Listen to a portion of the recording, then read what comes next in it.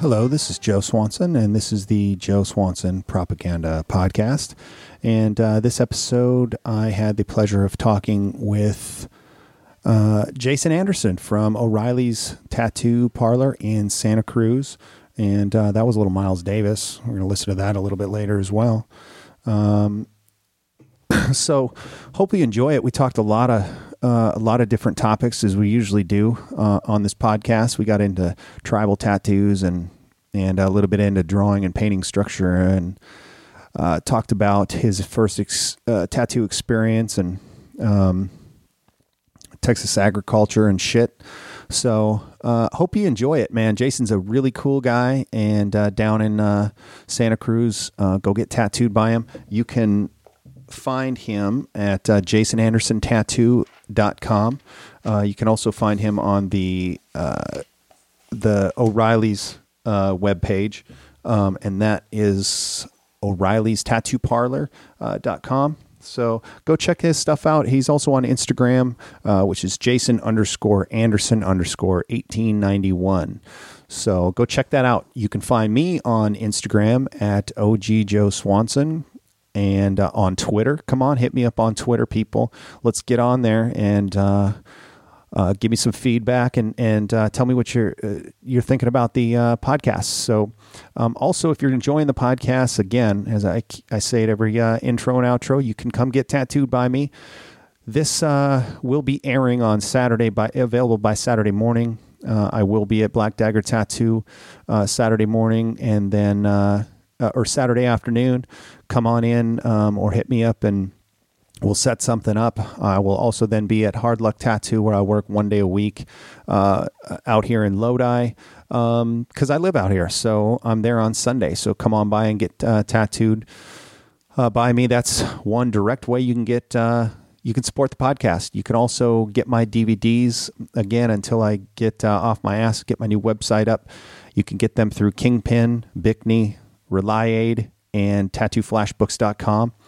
Check those out. Also, I still have, I'm going to be doing that limited run of posters printed by Master Craftsman and printer Jay Foreign out in New York.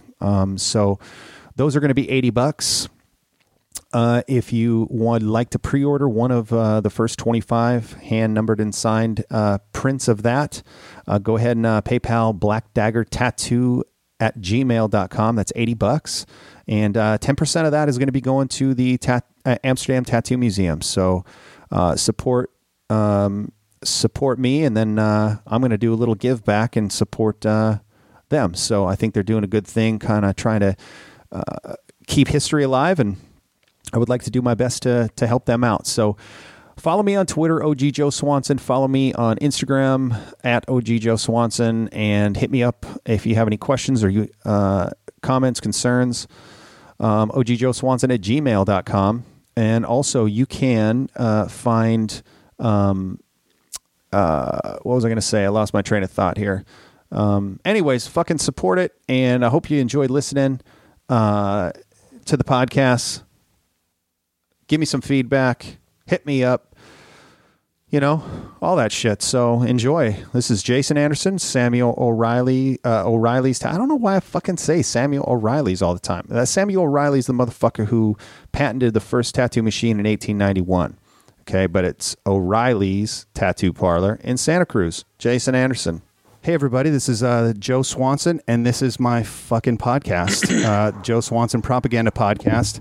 And if you're worried about those little red fucking letters that say explicit next to it, then don't listen. But if you're down to fucking hear some good shit from an amazing tattooer, and then stick around. This is Jason Anderson from from O'Reilly's tattoo shop in Santa Cruz. How's it going, man? You had a little treacherous drive to work today. Yeah, my 15-minute commute turned into about a half an hour, which I guess isn't that bad, but there was a fire on the side of the freeway, which kind of bogged us down for a little bit. Yeah, that blows. I have a pretty shitty commute to work. It's about an hour and 15 minutes long, and it's on a two-way road that's just no fun at all. Yeah, that's no bueno. Yeah. So you're working at O'Reilly's in Santa Cruz, and you apprentice there too, right? Yes, I did. Cool. And I know you told me the story a little bit of your apprenticeship, and I know that I think somebody had done an article on you, and you talked a little bit about it, but I think you're one of the guys that I know that I'm familiar with that has gone through a real legit apprenticeship. Talk a little bit about that. That was with Clem, who's an amazing artist, and how was that experience for you? It was awesome, and super hard and frustrating, and all the other stuff that goes along with an apprenticeship. But it was super valuable. I mean, it was I worked as a shop guy at another tattoo shop with Clem and Dan that I work with as well, Dan Weisup here now. And I think I was there for about 3 years as just a shop guy with no apprenticeship, no promise of an apprenticeship, nothing. Just, doing shop shit. Just working. Making needles, making appointments, breaking down, setting up, all, everything that goes with it. So did you have, at that time when you were working those 3 years, did you have an interest in it or an idea that it was something that you wanted to pursue? So yeah, you just knew you had to put in the hard work. Yeah. And it's one of those things, I'm kind of a late bloomer, I guess you could say, because I'd already gone to school, had a degree. I was a graphic artist for like 5 or 6 years and had always wanted to, make tattoos, and had always been into them and had got them and, all that stuff. And it just never worked out that I got an apprenticeship. I tried a little bit here and there when I was younger, just didn't pan out. And I knew enough to know that I didn't want to just go out, buy some machines and start, jacking up my friends. Right. Because a good friend of mine was a tattooer, and that's who had tattooed me when I was younger, and he'd kind of broke it all down to me. And he went through a formal apprenticeship with Greg James at at Sunset Strip in Los Angeles. Mm-hmm. And so he kind of educated me as far as the right way and the wrong way to do things. So right. I'd always had that in the back of my head. And so it just worked out that I was hanging out at the shop a lot, getting tattooed, was friends with Clem and Dan and the guys. And it worked out that Dan was going to start tattooing because he was actually apprenticing there, and they needed someone to fill in. And since I was there hanging out a bunch and getting tattooed and familiar with everything, they're like, hey, you want to work a day? And, a week, kind of fill in, answer phones, whatever, and you just get tattooed, horse right. around, be an asshole. Right. So, and that, I knew that was my, at least foot in the door into the world of tattooing. That was being a bystander on the outside. So yeah, that was your gift to do with it what you wanted. Exactly. Yeah. And so from then, how did it move into, did it just move into more days or? Yeah, exactly. The more Dan started tattooing, the more days became available where he wasn't being the shop guy as well. Mm-hmm. And it just worked into full time. And at the time I was working for myself, restoring classic cars and shit. And so I kept my own hours. I made really good money. And so I had the time available to work at the tattoo shop.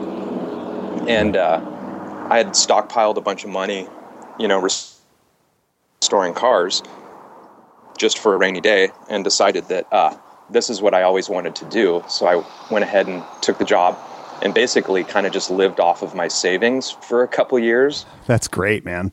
And just made pretty shit money and just sucked it up and, swept the floors and mopped and got the guys coffee. And, at the time, I think I was 30 or something like, that's, or 28, I think, or something, Yeah, but definitely you know what? Up there. Yeah, but that's not even, you got, at that time, I think when you're that age, you've gone through a little bit of shit. You've already been running your own business. You obviously had your shit together to be able to save up, money enough to fuck around and work hard for a couple years. So, you know, I think sometimes getting into it later is a little bit better. You know, you have a little more life experience. You understand respect, and you understand a lot of shit that you maybe wouldn't as a young tattooer.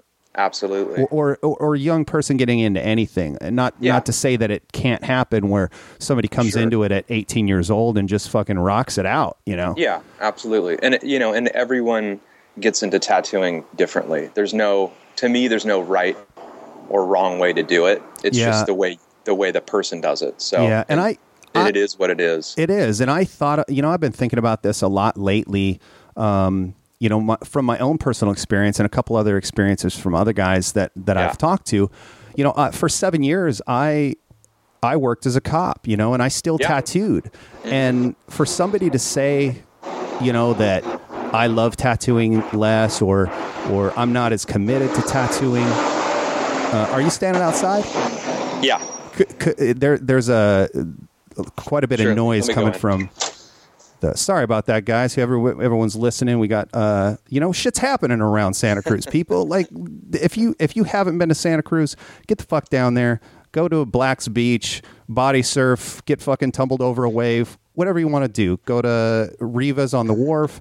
Couple plugs here, and then go get tattooed by Jason. But getting back to what I was saying is, some black tar. Yeah, exactly.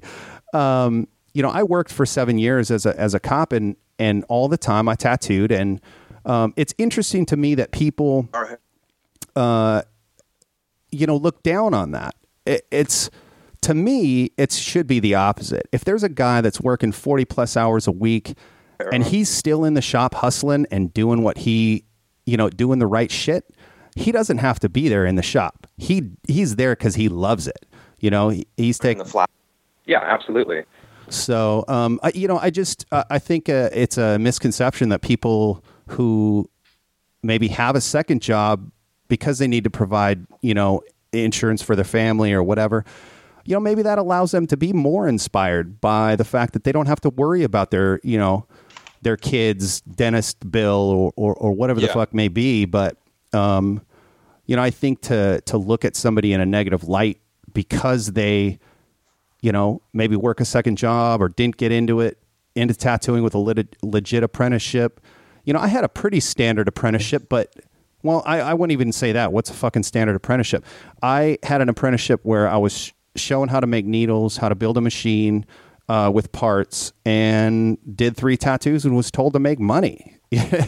Totally. You know, and a lot are like that. I mean, and that's just the way it is. Yeah. Yeah. And there's nothing wrong with that, you know? No, not at all. I really think it's frustrating, but for sure. And you know what? Did I get myself into shit that I shouldn't have been doing? If I would have had a little more structure, maybe, or somebody looking over my shoulder, would I have done that Celtic armband off the tattoo brand Flash within the first month of tattooing? Fuck no, you know? Yeah. But that shit was $200 in my pocket at the time. So, you know, absolutely. And so anyways, but you know, I really enjoyed hearing the story that you told about,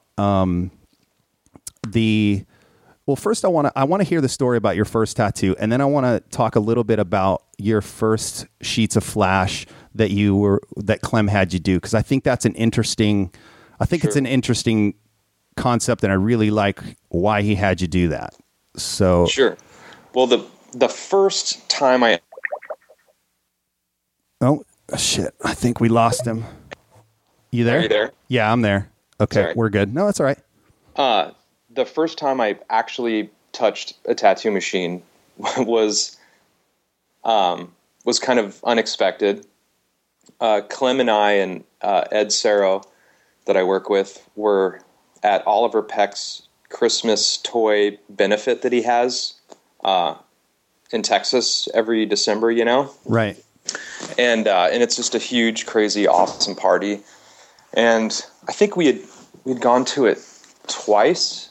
And I can't remember if it was the first or second time, but and this is a party that takes place in Texas. Everybody flies in. Everybody is in the same hotel. Yeah, it's just crazy. A big riot. Yeah, like he basically chartered a flight. You know, he booked out like an entire Southwest airplane. Wow. And I think we flew out of Los Angeles. We flew down to Los Angeles, and it was all tattooers and people of that nature on this airplane. And so it was the party plane. Sure. And nope, not a party bus, a party fucking plane. Absolutely. Yeah, there was a lot of weird stuff happening. It was awesome. So we're in Texas. We're in a bar. It's probably 2:00 in the morning. You know, we're got a nice heater going. And Oliver had set up a station basically in the back of this bar in this room. It's super dark. You know, there'd been all these like shows and bands and all this stuff playing, you know, all night. And we go back and find the room, and Clem was just like, yeah, you're going to, you know, tattoo me right now. And, you know, I was young, obviously younger, and had never tattooed. So I was basically just completely like freaked the fuck out, you know? And right. I remember, you know, not to condone this to the public, but, you know, there was no gloves involved. You know, it was straight cowboy style. Yeah. And, so yeah, I set up the machine, and he told me just to write the word Texas on his arm. And I remember, I think there's a couple photos of Oliver, and it's in a dark room, like there's no lights. So Oliver's standing over me holding a flashlight.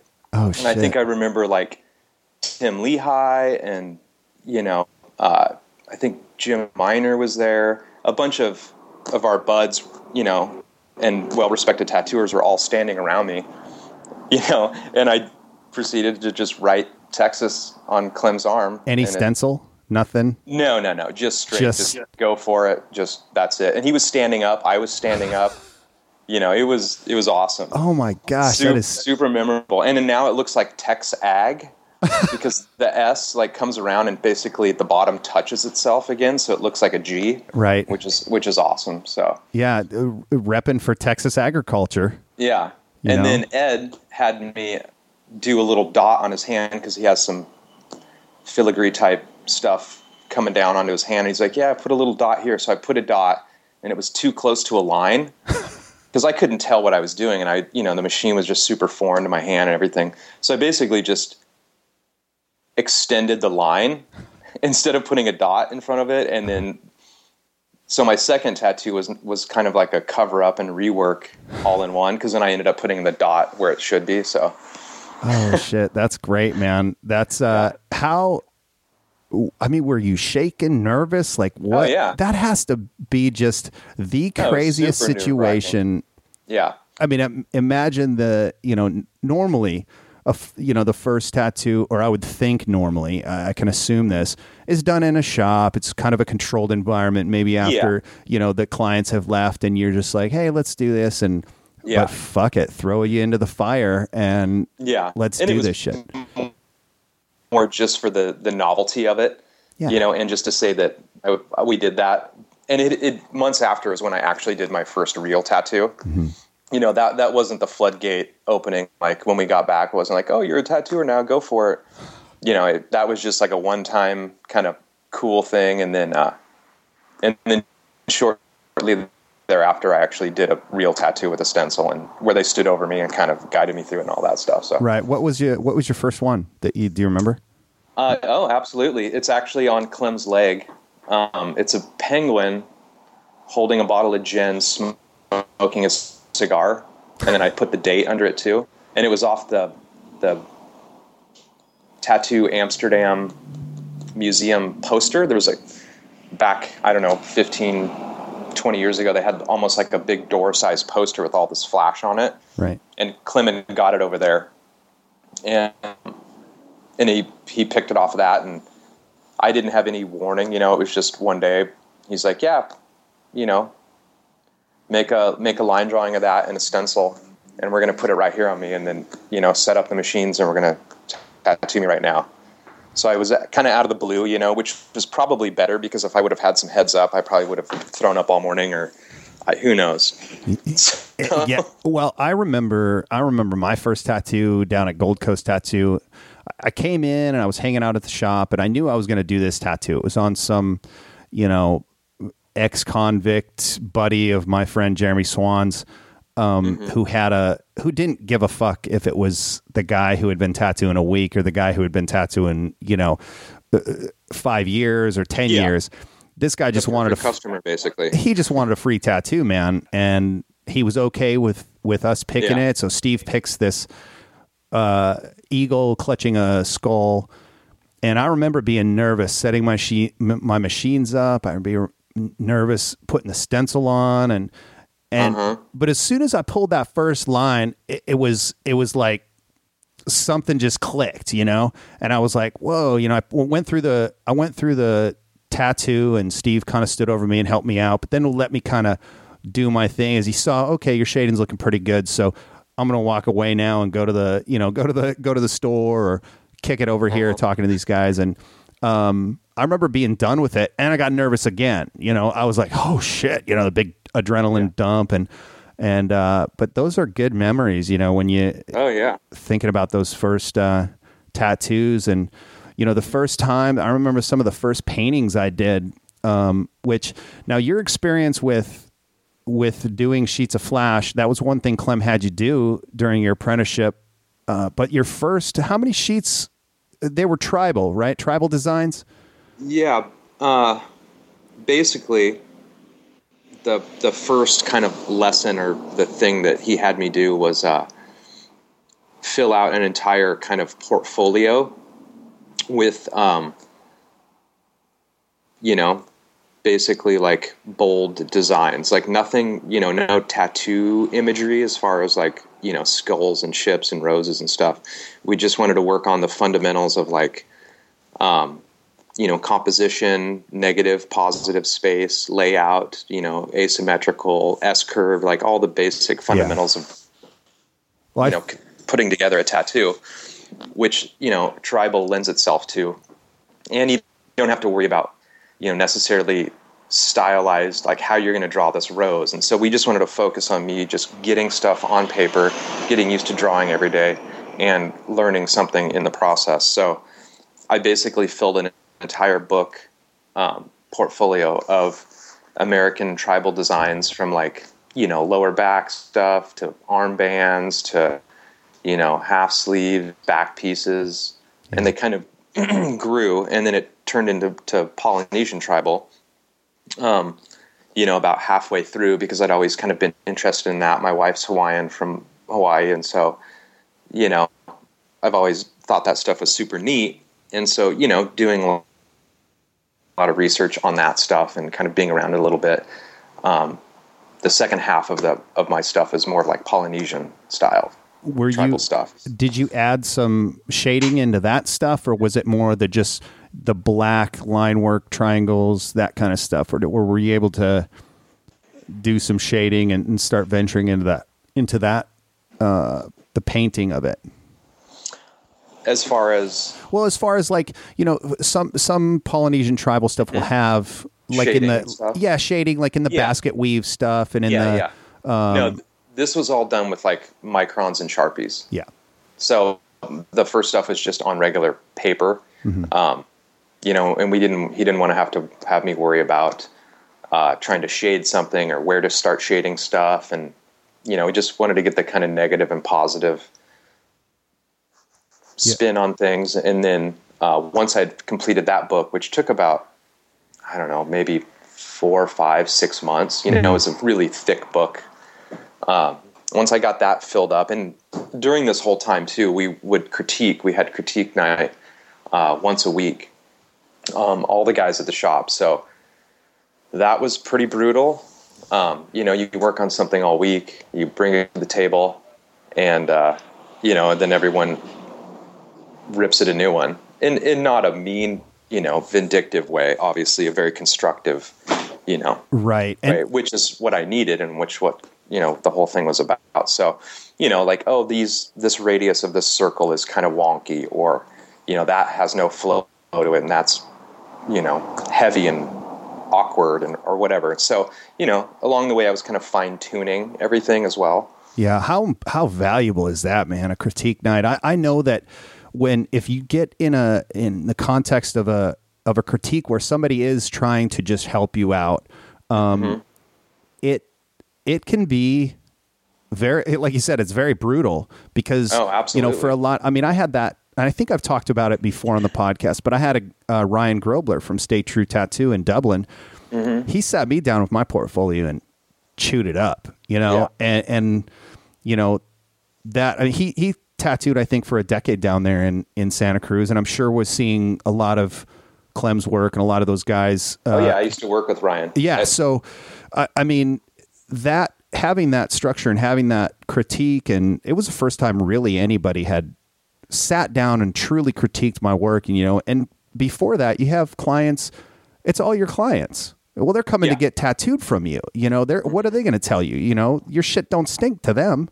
So yeah, you're the best tattooer in the world as far as they're concerned. Right. Or they'd be going to somebody else. So to have somebody that's a peer, and you know what, I've been, I got a little shit from, some of my family and stuff for being a little explicit on my podcast. I don't give a fuck though. I mean, they don't have to listen, and so I looked up the definition of explicit, and it says stated clearly and in detail, leaving no room for confusion or doubt. You know what? And I would imagine that those critiques that Clem and Adam Barton and Dan Weissa, and Ed were giving you were very fucking explicit, leaving no room for, no one was there stroking each other's ego. Exactly. And I think that a lot of times people have a fucking really hard time because their ego gets in the way and they go, oh, that's bullshit.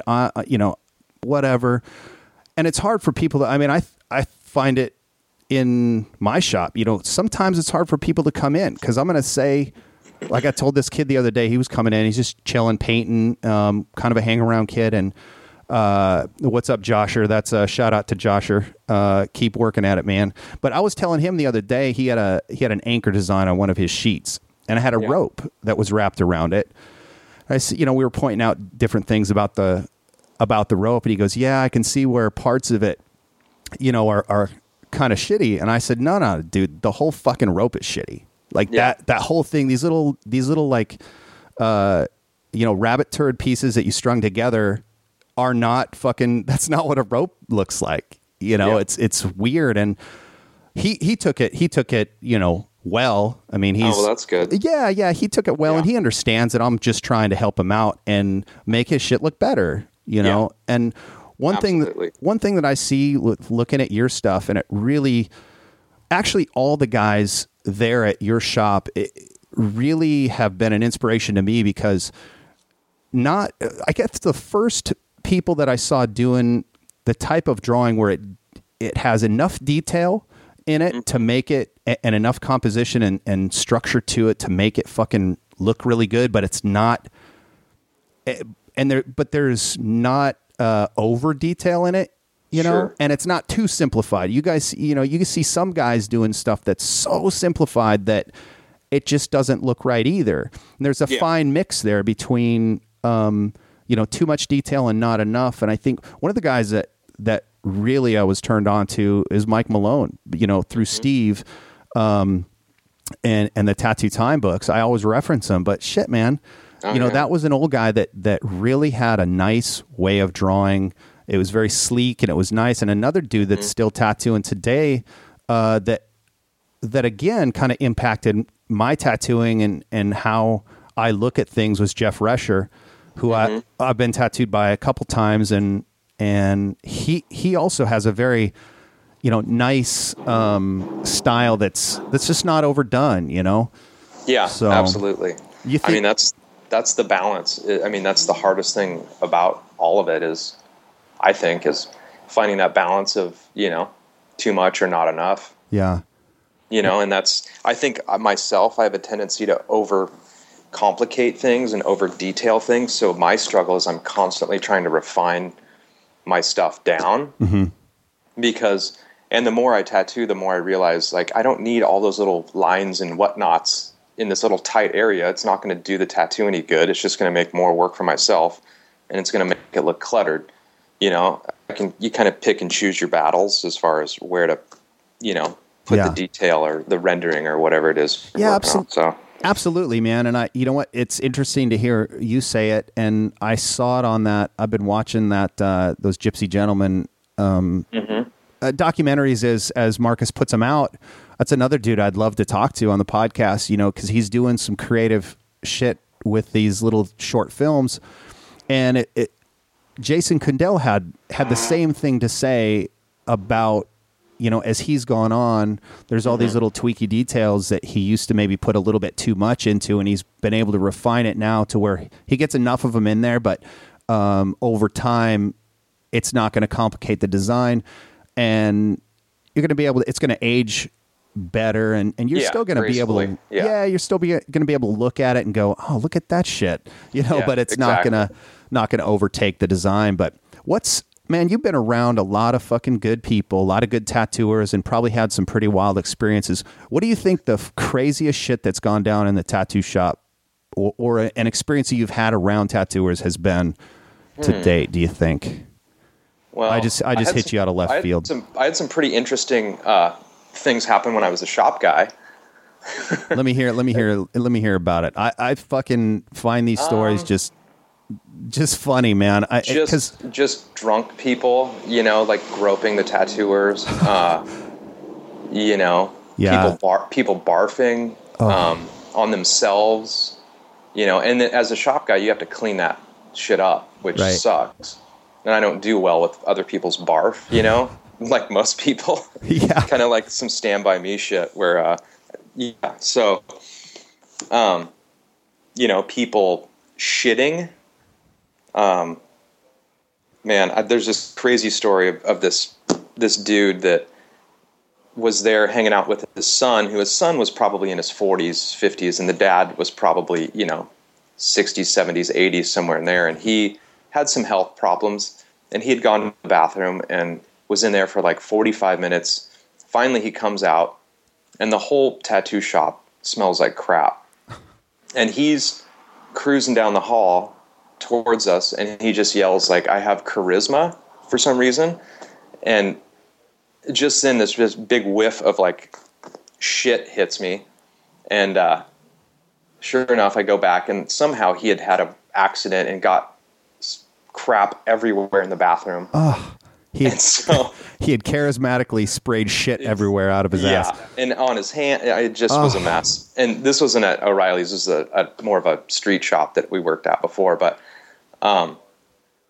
it was, you know, and I think had been a shop guy for like 2 months at that point.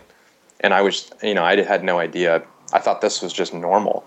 Is that this just, you know, everyday occurrences that happen. But yeah.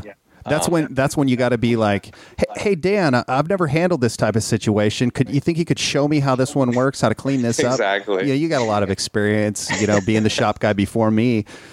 Yeah. He's going to probably go tell you to fuck yourself, but yeah. I've had some good times of kicking people out. Not necessarily at O'Reilly's, but at the other place. It's always fun. You know, just the normal shenanigans that happen in tattoo shops. Oh yeah. Same type of shit that happens in any tattoo shop USA, man. Yeah. We have you got the Louisville Slugger and the little tire knocker. I got both of them sitting up behind the counter. One is the manager, one is the assistant manager, and somebody wants to get squirrely. You know, yeah, you could talk to the manager for sure. I've heard Ed that I work with say this before, but he's like, hey man, we're not selling fucking candy canes here. It's a goddamn tattoo shop. Right. Like you should still be scared to come into a tattoo shops, you know, not scared enough to not come in, but you should definitely be, you know, it's a tattoo shop. They're intimidating, you know. I don't like going in tattoo shops.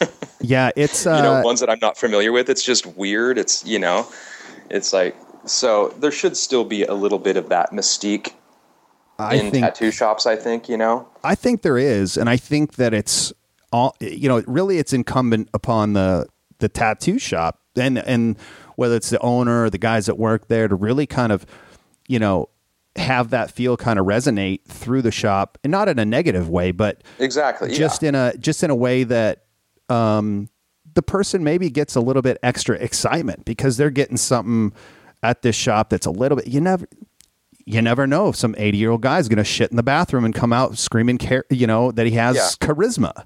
Yeah, exactly. And it's kind of our job to make people feel comfortable too once they do come in, and let them realize, hey, we're not a bunch of like too cool for school guys or rock stars or whatever, that we're just dudes trying to make tattoos, and do a good job at it, or the best that we can with what we've got. And, yeah, totally. Usually there's enough joking around and stuff to where I think people feel somewhat comfortable once they've kind of broke the ice. So yeah, absolutely. And I know that we've worked together a little bit down at Gold Coast while I was guest spotting down there, and you were filling in for some days as well. And that's one thing that I think I noticed about you with your clients is that you have a real kind of genuine feel. I mean, you have a genuine interest in them. Sure. Yeah. I like people, and I've heard a lot of, over the years, you hear certain tattooers, I don't like people, or, I'm not a people person. Well, you picked the wrong fucking career. Yeah. Like, don't bitch and complain because you don't like people. I mean, we're tattooers. We put our hands on people all day long in a very intimate, it's way. Intimate. It's intimate. And my wife and I were talking about this the other day because she's a massage therapist here in Lodi. And, it's the same type of thing. You are touching people in an intimate way, but a non-sexual way. It is an intimate thing. You're putting some of your own art on somebody for life. And it is intimate. It's not sexual, but it's intimate. And you have to be concerned with that. You have to... you have to make them feel comfortable. You have to be professional. You have to, know when to joke around and know when not to joke around. Right. And you got to know when to tack on the idiot tax just to make you able to get through that and be nice. Yeah, absolutely. Yeah. So the way we look at it is, if we're not joking with you and making fun of you, we probably don't like you. It's exactly, yeah, it's just exactly in any realm or any circle, Yeah, it's exactly what I've said. I've said it at our shop. We talk about it, the guys there and I, all the time. If somebody comes in and we're not giving you shit, then that's when you better start worrying that something's not right. Exactly. So, well, that's good. So your wife is from Hawaii. I've seen some pictures from over there. Where do you go and stay over there? Well, her family's in Maui. Okay.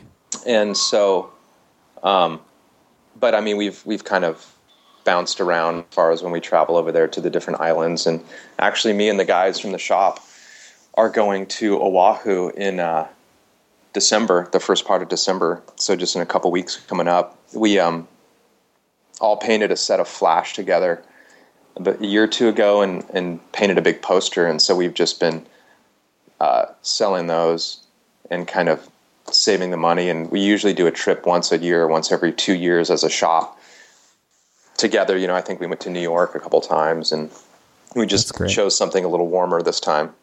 Yeah, that's awesome. One thing that I was super impressed about your guys' Clem's shop there is the camaraderie that you guys have, and going out to different shops and doing a tattoo day where you all go get tattooed by somebody, or you go on a vacation together. That's amazing, and I like that you guys created that out of doing a set of Flash or doing a poster where it's everyone's efforts, and then y'all get to reap the benefits of that. It's pretty cool. Absolutely. Yeah. So. No, I mean, it's, we're all best friends, which is awesome. And, we work together. We're together more than we're with our families, basically. Yeah. And, Clem built a pretty awesome environment for us to, thrive in and do our job. And, everything's taken care of for us. And it just makes working together just totally cake, which is awesome. So yeah, when you have a good crew, it definitely makes for a nice environment, and any little bullshit that happens, it's easily gotten over. And exactly. Do you surf when you go over to Hawaii? No, I am not a water dude. So no 7 mil wetsuit with a hoodie and with a hood and footies for you out there in Santa Cruz. No, I mean, I grew up here. I grew up skateboarding, but just not getting in the water. I don't know. Skate. You know what I saw yesterday?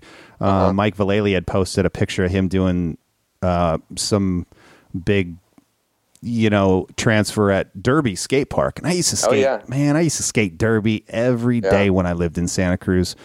And, go down to, and then just south there, what was that? The Buena Vista Bowl? Oh, yeah. The Buena Vista pool. Mm-hmm. Yep. Super famous pool I used to skate that. And I actually was able to just paint that. I did a little Santa Cruz type mural in there because Thrasher was filming for some video. So we were able to paint that before they filmed so that it would be in the video. And I mean, there's a lot of awesome skateboarding history here. I grew up with all the dudes that work at NHS, which is Santa Cruz Independent Creature. Right. It's like that all company. Yeah. Well, who was down there when I was there? It was like Israel Forbes and Ron Whaley and all those guys that used to skate there every day. And there was a couple. Who were the brothers that were from Consolidated? That those guys just fucking ripped, man. I can't remember what their names. Was it Justin? I'm not sure. You know what? The Strubing brothers? Maybe. Yeah. Yeah. It's just, I remember seeing those guys and just being blown away. Oh, yeah. Ron would come out there super tall and lanky and just, pop huge ollies. And, oh, yeah. It's pretty cool. How'd you get into fixing up old cars and shit? My pops had always had some kind of, old car, classic car growing up that he was working on and had, he grew up in the 60s, late 50s and 60s and 70s. So, he used to like drag race muscle cars and, was just super into that. So I had been around it since I was a kid. And my first car was an old car and that he helped me get and fix up. And what kind was that? It was a 66 Barracuda, a Plymouth Barracuda. So I remember working all summer to get that and fixing it up. I think I was 16. And what color was it? It was like a steel blue color. Oof. Yeah. It was, one of those cars you wish you still had, but yeah. Well, and then, that was just a hobby of mine. I'd always kind of been into old cars and, the graphic arts thing kind of ran its course for me, as far as just wanting to sit in a cubicle all day and type on a computer and design shit. So I kind of did the opposite where I was out and about, looking for cars and buying them and fixing them up and had a crew of guys working for me. And, it was a lot of fun. Sounds like it. It sounds like it. Did you do how many cars like for that? How long did you do that for? I probably did it full time for maybe 5 years, I think, and then a couple of years before and after that was kind of part-time. Mm-hmm. I think I probably had 100+ cars easily. Wow.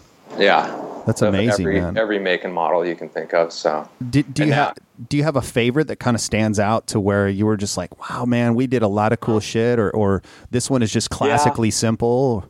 There's a bunch of them that I absolutely wish I had never sold, that are now worth just a ton of money, and they're just super rare and cool cars, that you can't really just go buy anymore. Dad had some 70 Barracudas or 70 Cudas with like 440 pistol grip, 4-speed, just a bunch of really cool muscle cars. So yeah, that's, what, I'm not I have a couple. Well, I have one old car. It's a 50 Chevy Styline Deluxe 4-door. It was my dad's. He got it for $50 in trade for some shit back in Minnesota a long time ago. Sat in the garage for many, many years. I used to drive it around during summers, and I definitely want to fix that up when I have the chance. And totally. I had at one point I had a 1926 Dodge Brothers Coupe that my grandfather had fixed. You know, he had it restored. It had the original engine in it. It was, you know, had the crank start on the front. It had the transmission lock, which I didn't know about the transmission lock, and what it was told, how it was told to me was the transmission lock inside was something that the ladies would use. Now, if they go down to the grocery store and, you know, need to run in for some fucking eggs and bread and milk, well, they can just lock the transmission, keep the car running, run into the store, come back out, and they don't have to crank it over.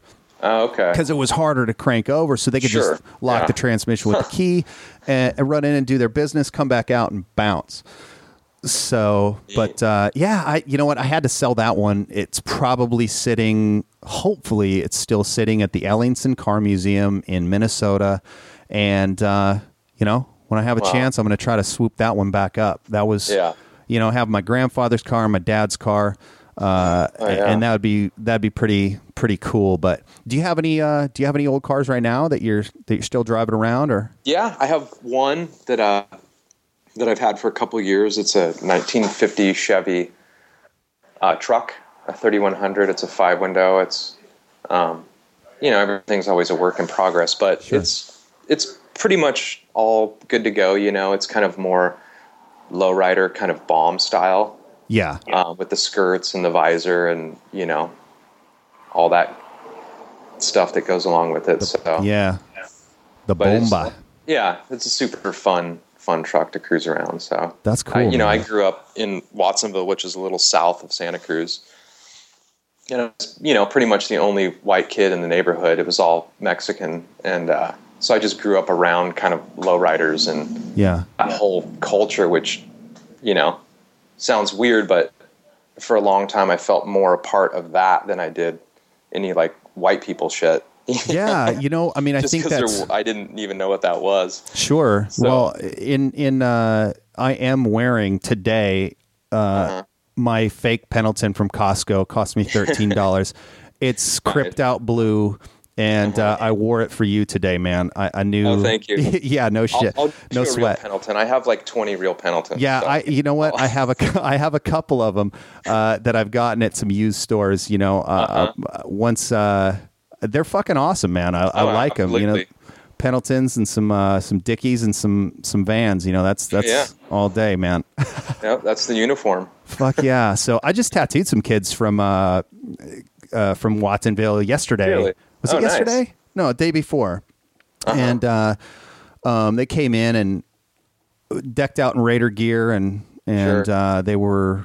And the kid was only like 19 or 20, and he was a field worker, and he spoke halfway good English, and his girl seemed a little bit more, you know, Americanized. Her English was a little bit better, and shit like that. But hella cool people, man. You know, just absolutely. It seems, having been down there a little bit, working in Santa Cruz and or living in Santa Cruz. This is before I was tattooing, and then tattooing down in Monterey. You know, you have a lot of those. A lot of those guys would come in and get tattooed.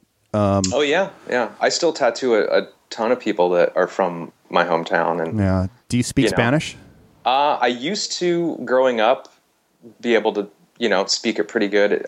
I moved out of Watsonville like 15 years ago and kind of haven't really spoken it since. But, you know, growing up, that was the only way I could talk to my friends' parents and their aunts and uncles. Right. You know, I never really thought about it. It's just the way it was, and from a little kid. So, you know, it's one of those things I wish I would have stuck with. Yeah, I would imagine if you know, having that baseline from when you were a kid, though, it's something you could pick up probably pretty fucking quick. Totally. Yeah. You know, plus, and you know, right now, I mean, you could really use that every day. I mean, if you wanted to walk around and speak nothing but Spanish, I think you probably could. Yeah. No. Talk shit about white people behind their back. Yeah, you know what? I was worried. That's the one good, valuable thing I remember. You know what? I had a buddy who is from, I went to college with, and he's from San Diego. He used to work at he worked at like a Rayleigh's or a Safeway down there, but then his dad and him both worked at a restaurant called the Bull Weevil down there in San Diego. I don't know if they even exist anymore, but when he was working at Safeway, he used to work in the liquor section, and he had two guys come in, and they were Hispanic, and they were speaking Spanish, and he spoke fluent Spanish, but he's a white guy like you and me. Yeah. And he's watching him kind of, from around the corner, and they're talking about stealing some liquor. Right. And so he just walks up to him and, just deadpan looks him in the eye and speaks to him in Spanish and says, "I don't think you should be, stealing any liquor. Maybe you guys should leave right now." And they both looked at him with like saucers for eyes and walked out. Yeah. They couldn't believe that this little white kid was walking up to him, checking him on, on some shit. It comes in handy sometimes. Yeah, for sure. I know, I don't speak any other languages, but English, but I know a little. The only thing in Japanese, hopefully you have some Japanese listeners, and the only thing I know how to say is "Watashi wa Nihongo ga wakarimasu ka?" And that's it. I don't even know what the fuck it means. I think it means I know how to speak a little Japanese, but I don't know. Yeah. Shit, dude. I'm just a dumb white tattooer. Nice. Yeah. So I always just say no cerveza, no trabajo. So yeah, that's kind of my go-to. Right. Exactly. So what, you've been working on any like painting projects or anything like that lately, or any good tattoos that you've been doing that you've been super psyched on? I mean, all your shit is cool, but let me think. Yesterday I did 3 armbands on a kid's forearm. That was cool. Just like the straight plain, black line. 1/2-inch wide bands on the forearm. And then after that, I did some neat kind of old Flash stuff, like Arrowhead with a Indian chick's head on it, and a kind of old bird chick stuff out of Flash from the Past book. Yeah. So I mean, I'll do any and everything. Probably being the newest tattooer in the shop, as far as like years in the business go, I'll usually get kicked down all of the stuff that, script names, kanji, tribal. I think today, let me look at my schedule. I'm doing one of those geometric roses this morning at noon. And then at 4, I'm working on a guy's tribal half sleeve chest panel. So nice. Yeah, that's cool, man. It's a pretty good mix of, yeah, real eclectic just mix tattoos. Yeah, And, you know what? That's what it's all about, man. I think that, for me, I like traditional stuff, but sure, I can also get super into black and gray. And I've been, I think I said it before, also on the podcast, I've been pretty inspired to try to do some more black and gray stuff. And I'm super into that dot work stuff too. And, sure. It's when you see a tattoo that's done to quality that, I don't care what style it's in. To me, it looks fucking magical. You know what I mean? You can tell that it's, the structure's right and everything. I always go back to that shit, because it makes so much of a difference to the tattoo and everything. I mean, it's just, when you see something that's put together nicely. Totally. Yeah. When it's got some love in it. Yeah, absolutely. So I think that goes to that. That being said, I think it goes with Flash as well, not just putting down a piece of Flash on paper, but actually really putting the time into how it's, how it is on the paper and how it is, where these things go and, the different elements within the design. But it's fucking cool, man. I think it's pretty cool that you went from, graphic design. I would imagine there's some creativity, but there's a lot of, like you said, sitting in a cubicle and clicking the control button, and figuring some shit out. But taking that creativity aspect of it, starting to do cars, which you loved, and then moving into tattooing. Do you find that you still draw like inspiration from those other areas? Oh, absolutely.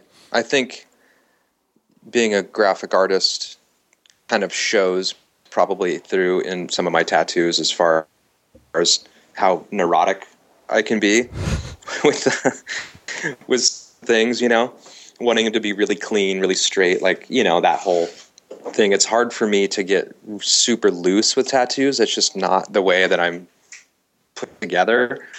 And that's something that I kind of struggle with, wanting to be a little more loose, a little more fluid. That's something that doesn't come natural to me. I have to really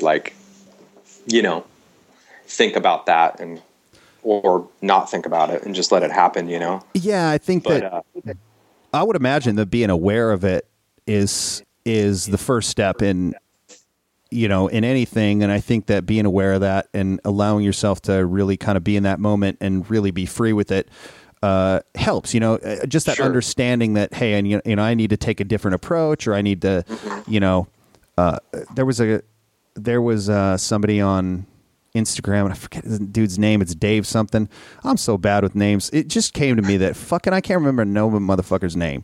But anyways, he does some pretty badass shit, and he's like, I'm tired of my art right now. And I went through that stage where I kind of am still going through that stage where I'm really kind of trying to focus on what, a direction for my art. And for me, I'd have to take it back to basics, and really get back to, just using a few colors and not trying to do fucking too many crazy things in the background and shit like that. So, how do you approach when you get into a set of everything goes in cycles, Yeah, for sure. So, do you have to? It sounds like there's a few other people rolling around, man. Shit, we can. We're at about an hour, so I appreciate you doing this, Jason. It's been a fucking pleasure to talk to you as always. Awesome. It was nice catching up at the SFO convention and seeing you again. Sure. And thank you, dude. I super appreciate it. So yeah, absolutely. Where can people can get a hold of you? Where at? And they can.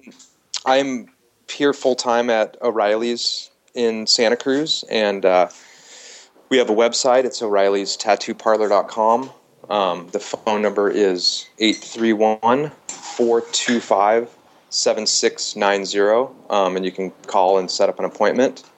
And you can see some of my stuff on my webpage. It's just jasonandersontattoo.com, or on Instagram, and it's Jason_Anderson_1891. Yeah, that's awesome, man. And you know what, guys, if you're listening, you want to be fucking blown away by some paintings, the last few blog posts will rock your fucking world. So, and how would somebody? Do you guys still have those flash sheets and the posters for sale? How would somebody go about getting those? They can buzz the shop or email us through the website. Okay. And we have PayPal and shipping places and all that stuff. So we ship worldwide. So they can buy the shop set of flash, my flash, the poster. Yeah, that's great, man. Well, you know what? I would encourage everybody to go check this shit out. If you're in the Santa Cruz area, or you got some scratch to fucking throw down for an airline ticket rollout and fucking get tattooed by these guys. Absolutely. I need to get back in there and have Dan finish my back piece. One of these days I will do it.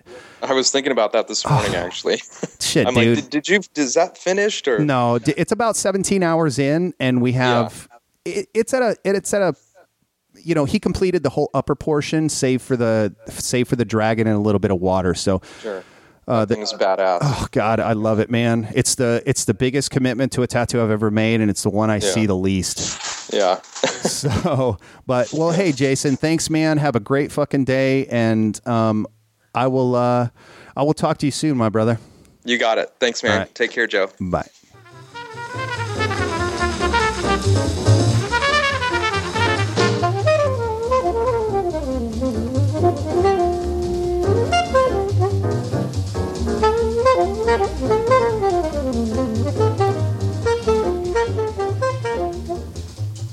Okay, everybody, this is that was podcast. Don't know what episode.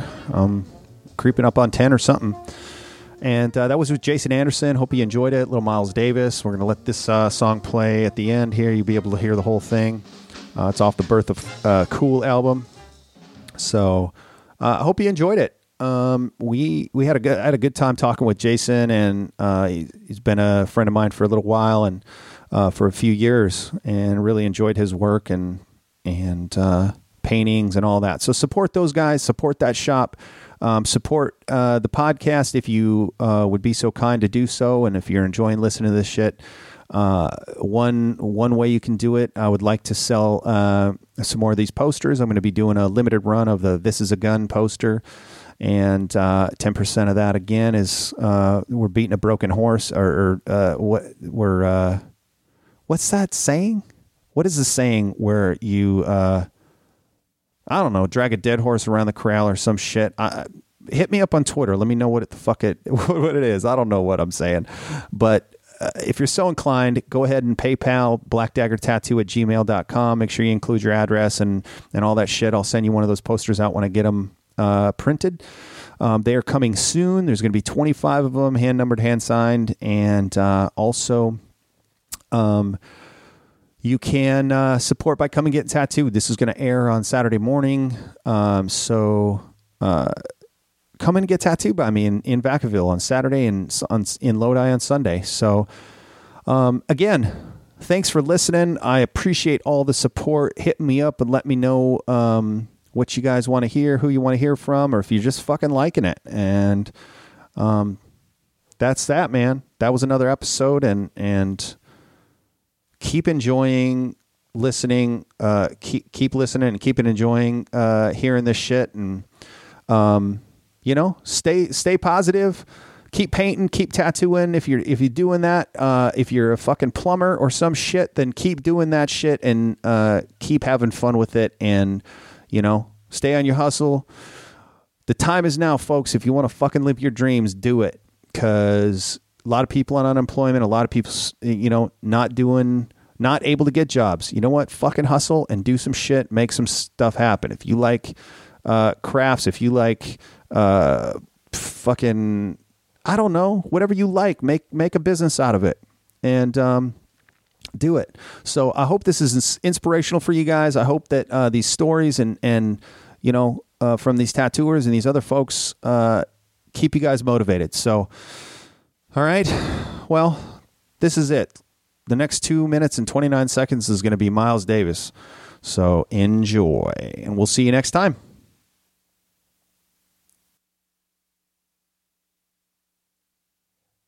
Holy shit, that was good.